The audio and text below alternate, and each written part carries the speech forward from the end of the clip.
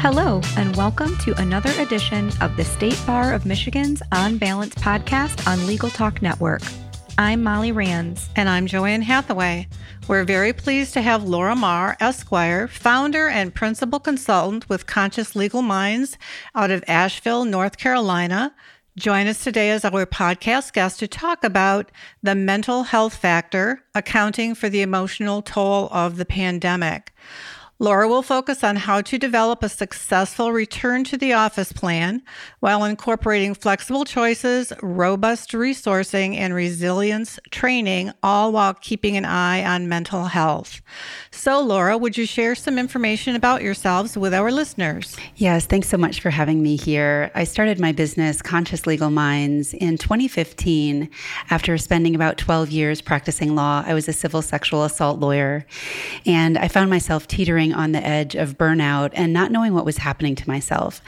I took a year off and really delved into everything I could get my hands on that related to resilience building, and then started offering training and consulting and coaching for lawyers and support staff, law school students and judges around the country to help them understand their own experience of practicing law and how to keep themselves resilient and prevent burnout and compassion fatigue and vicarious trauma while practicing law. Thank you so much, Laura. As a therapist, I am particularly interested in this first question. I'm wondering if you can talk about how you've been working with lawyers and supporting their mental health during the pandemic. Yes, I have found that the request for training in the past year and a half has greatly increased. As I said, I've been doing trainings virtually and in person for the last 6 years. But I would say, I think I counted recently that in the last 18 months, I've trained over 20,000 lawyers and support staff virtually during the pandemic. And I kind of joke to some of my colleagues, I was like, well, lawyer well-being is a topic that is gaining more and more interest, but it really took a pandemic for us to realize that we need some help in supporting our mental health and staying resilient in challenging times. Laura, how might lawyers' mental health in particular have been affected in the last 18 months?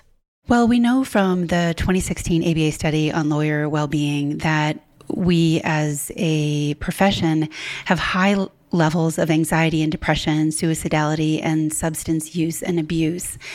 And so a lot of us have experienced in the pandemic an exacerbation of those pre-existing conditions, especially because we've been going through so much unknown and so many overwhelming situations that, coupled with the unknowns, has created increased anxiety, increased depression, and for some people, a freeze state where they're not sure whether they should mobilize toward the problem and try to fix it or just collapse and hope that the problem goes away. And I've been doing a lot of resilience coaching one-on-one with lawyers, both in my private practice and also in-house at some law firms, and really getting to hear daily from lawyers that their concerns about their own mental health are increasing the longer the pandemic goes on. Laura, while things are opening up and starting to look more like normal, so to speak, in our external world, are things back to normal in our internal experience? I think that's a really good question. And what I'm hearing from a lot of lawyers in the coaching that I do and also in the training is that most of us went through the pandemic with a great deal of disorientation, meaning we as lawyers generally spend a lot of time studying law and getting really good at our craft. We generally don't spend a lot of time understanding mental health or studying it or really even spending much time in therapy or on podcasts that talk about mental health. We generally spend our time thinking about law and how to practice law well. And that has left us sort of naked, if you will, in terms of our ability to address what's going on internally for us. And so many of us have gone through the pandemic a little bit disoriented about what is that feeling of anxiety I have? Why is it so increased now? Or why am I usually mobilized and now I feel like I want to collapse? And that's disorienting. And so for most of us, we have this internal experience going on that is a bit confusing to us. We don't have words for it. We don't necessarily have resources or support around it. Most of us feel like we're alone in our experience. And so we're carrying this forward as we're going into this next phase of the pandemic, which is perhaps into a opening up phase. Though with the new Delta variant, there's been a halt on that in some places. And so now people are saying, I'm actually in limbo. Like, I don't know if I should move forward. I don't know if I should think about, oh my gosh, we're going to have to go back into kind of where we were at the beginning of the pandemic, and I'm not exactly sure what to do. And so while, yes, in some places, things might start looking like normal, restaurants and concerts and things like that, most of our internal experience is still trying to reckon with the massive changes that we were going through in the last 18 months and trying to figure out how to move forward with unprocessed trauma, unprocessed anxiety, unprocessed mental health issues that might have been exacerbated or increased during these last 18 months or so. Laura, I've heard the term surge capacity previously. Can you help us understand what surge capacity is? Yeah, our surge capacity is our ability to adapt in order to survive a short-term, intensely stressful situation. And I think that as lawyers, we really get surge capacity because those of us that are trial lawyers use our surge capacity in order to get us in the zone, get us prepared for trial.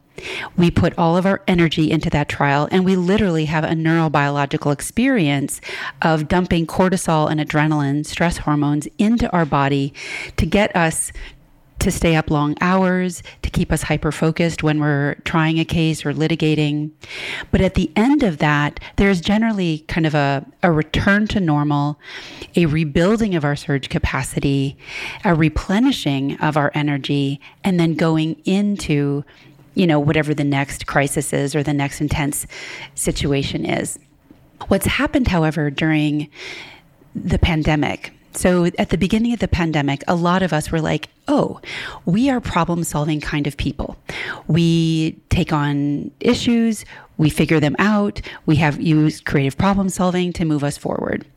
So a lot of us used that surge capacity that we have, that sort of ingrained surge capacity that we have as lawyers, to move us through the first month or two of the pandemic. We might have mobilized to get ourselves at home and set up and get a printer and figure out Zoom and figure out how to meet with clients and take care of our children from home.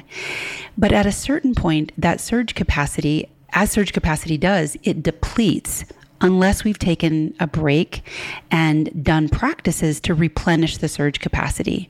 But because the pandemic went on and on and on, and in fact is still going on, many of us have depleted our surge capacity, and now we're moving around in a world from a place of lowered resilience, depleted surge capacity, and feeling more overwhelmed than energized.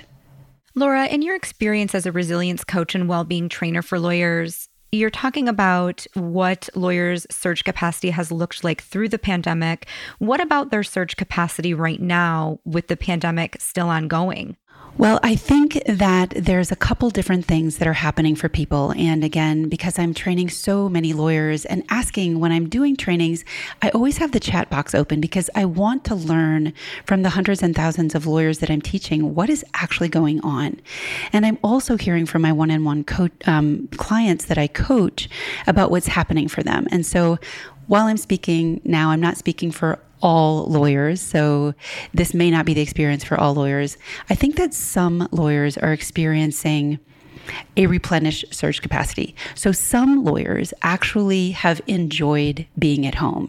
They have enjoyed reconnecting with their families.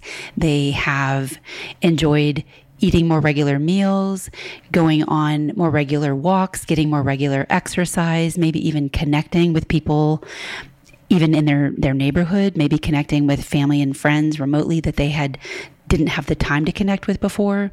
So some people actually might feel like their surge capacity is replenished, and they might be like, hey, yeah, bring it. I'm ready for this next phase. Even though it's a limbo stage, we don't know what's going on, I'm okay. Other people I'm hearing from are saying, you know what, before the pandemic, I was already exhausted. I was already at a place of feeling like I was burning out. I was already having a lot of anxiety, or I was already just feeling like collapsing. And now the pandemic came and overlaid all of its unknowns and new stressors on top of that. And I literally feel like I am just under an avalanche of physical stress symptoms, emotional stressors, mental stress, and even a feeling of like spiritual overwhelm, which I would call like a feeling of disconnection from understanding my purpose in life or a hopefulness about life. And so people in that situation might feel like their surge capacity is at an all-time low. They have no resources.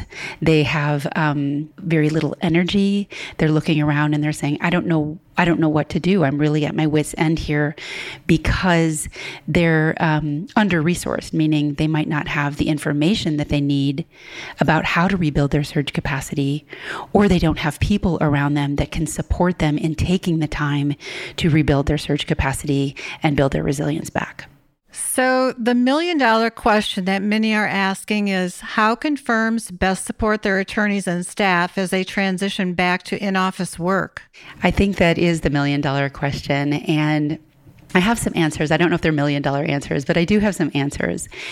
And one of the things that I have found as I'm doing one-on-one coaching with especially associates is there's so much anxiety about returning to the office.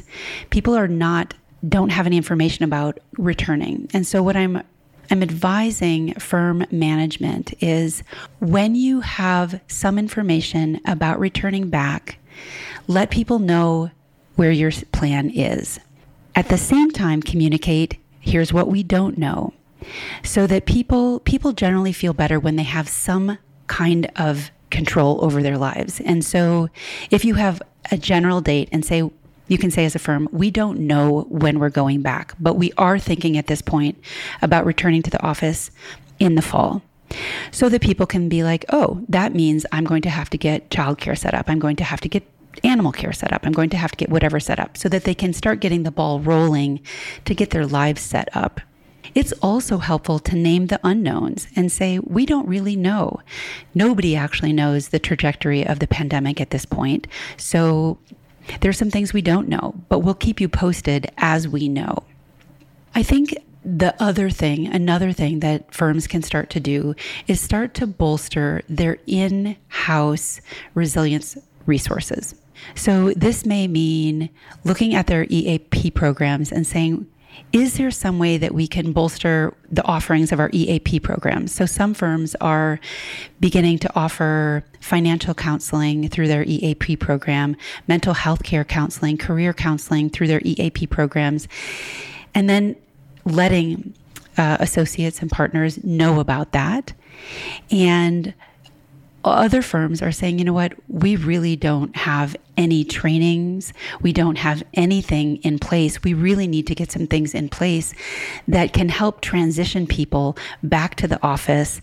And especially, this is something that I think is very important, is destigmatizing our mental health. So most of us lawyers like to talk about our cases and maybe what we did on the weekends, but we really don't like to talk about our mental health, because it makes us feel vulnerable and like maybe we don't have all the answers, or maybe that there's something wrong with us. And so I think that firm management, firm leadership can start talking about mental health and can even get trained in how to spot if someone, a team member or someone that they're managing, is actually having mental health issues. What does anxiety look like in the workplace? What does depression look like in the workplace? What does overwhelm look like? And once you've spotted it, how do you address it? Because most of us don't have language for mental health in the workplace, getting management and key leaders trained in how to talk about mental health after they've spotted it, and then how to help people get their way to the resources can be really helpful. So just to recap, I would say getting educated about mental health, bolstering your resources, and starting to think about ways that you can bring training in so that there's a firm-wide vocabulary around talking about mental health, so that it's not a stigma and it's just something normal. Like we talk about case plans, we also talk about mental health plans. I love that. Thank you. Laura, speaking of resources, in your article, you talk about building a surge capacity toolkit. Can you tell us more about what a surge capacity toolkit might look like on an individual level, but also on a firm-wide level? Yeah. When I'm talking about a surge capacity toolkit, it's really talking about how can I address stress and mitigate the damage of stress? And how can I build my resilience knowing that I'm going to be and continue to be in a stressful situation, whether it's pandemic-related stress or just law practice-related stress or life, living as a human being on this planet kind of stress. And when I'm looking at an individual surge capacity toolkit, I like to think about three different things. One is tools that you can use in the moment a stressor arises. I'll come back once I've listed these three things and give some examples. The second thing is tools that you can use to recover at the end of a crisis, like at the end of your day, on the weekend, after you're through trial, or after that particular stressor comes and goes. And then the third thing I think about when we're talking about building a surge capacity toolkit is tools that you can use to build your resilience when you're not in a crisis. So things that you can do to sort of fill your well up such that when you have to draw the water from that well, that it can be full so that you're not bumping along the bottom of that wall when the crisis comes. And if it would be helpful, I could talk a little bit about what some of those tools are. That would be great. Yeah, so when we're looking at tools that we can use in the moment a stressor arises, I am a neuroscience geek. I realized that when I started burning out, I didn't have the resources that I needed. I did not have the neurobiological research or understanding of what was happening to my body, literally. Why was I tired all the time? And so I really geek out on neurobiology, and I specifically use polyvagal theory as a framework for understanding not only burnout and diminished surge capacity, but also resilience and how to build it. And so the tools that I teach and use myself are tools that can be used literally in a minute or a minute and a half when we identify that we are experiencing stress. So these might be tools such as 5 long exhales, which we know and research has shown will switch an anxious nervous system into a more relaxed nervous system by literally neurohacking. So hacking our brains that hack our nervous systems that say, when I exhale, my body actually, instead of feeling like there's danger around, gets the message that it's safe enough to relax and be calm. And when it's safe enough, the body, the mind, the nervous system is safe enough to relax, then our cognitive functioning comes back online. Literally what we use to lawyer every day. So our cognitive functioning, when we're thinking about that, we're thinking about problem solving, memory, the ability to speak. And we want to get our cognitive functioning back online because that's what we need to lawyer. And so 5 long exhales, so the exhalation being just a little bit longer than the inhalation, can switch an anxious nervous system into a parasympathetic state, which is a relaxed state, which can then allow us to move through that stressor with as much cognitive functioning and mental capacity as possible. So that's for an example, just an example of a tool that you could use in the moment when the stress arises. There's other tools that you can use at the end of a day or at the end of the crisis. And these are also tools you can use when the stressor arises, but most often when the stressor arises, we're in the middle of our workday. We don't have a whole hour to do something. We may just have a minute to kind of take that breath, get up and move around, come back. But we want to do regularly what is called completing the stress cycle. So when we are stressing, there are, as I mentioned, stress hormones moving through our body, which includes cortisol and adrenaline. And we want to be able to move those stress hormones out of our system so they don't create high blood pressure and irritable bowel syndrome and any other numbers of chronic stress related disease or dis-ease in our bodies.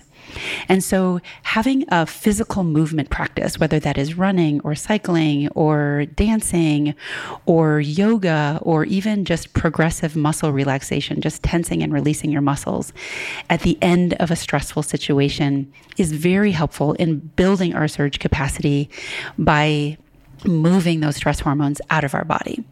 And then thirdly, when I think about building a resilience toolkit, that when we're not in a moment of incredibly intense stress, things that just having something that we regularly do that reminds us that the world is a good place to live in it and that we enjoy being alive. And so that can be creating a habit of having flowers on your desk. It can be creating a habit of connecting with someone that you really care about every other day. It can be doing something that really matters to you, like cooking or reading or traveling. Doing things that fill your cup up instead of deplete your cup. So maybe listening to podcasts that inspire you versus chronically listening to news that can put you in what we call a dysregulated nervous system state, which is either like that moving toward the anxious state or the depressive state. Wonderful. Well, this has been a great program, Laura. We truly appreciate it. It does look like we've come to the end of our show. We'd like to thank our guest today, Laura Marr, for a wonderful program. Laura, if our guests want to follow up with you, how can they reach you? The best way to reach me is through my website, which is consciouslegalminds.com. The hardest thing about that is just spelling the word conscious. It's ConsciousLegalMinds.com. And if you just go to the contact page there, you can just email me directly through my website. Thank you so much, Laura. This has been another edition of the State Bar of Michigan On Balance podcast. I'm Joanne Hathaway. And I'm Molly Rands. Until next time, thank you for listening. Thank you for listening to the State Bar of Michigan On Balance podcast, brought to you by the State Bar of Michigan and produced by the broadcast professionals at Legal Talk Network. If you'd like more information about today's show, please visit LegalTalkNetwork.com. Subscribe via Apple Podcasts and RSS. Find the State Bar of Michigan and Legal Talk Network on Twitter, Facebook, and LinkedIn. Or download Legal Talk Network's free app in Google Play and iTunes. The views expressed by the participants of this program are their own and do not represent the views of, nor are they endorsed by Legal Talk Network or the State Bar of Michigan, or their respective officers, directors, employees, agents, representatives, shareholders, and subsidiaries. None of the content should be considered legal advice. As always, consult a lawyer.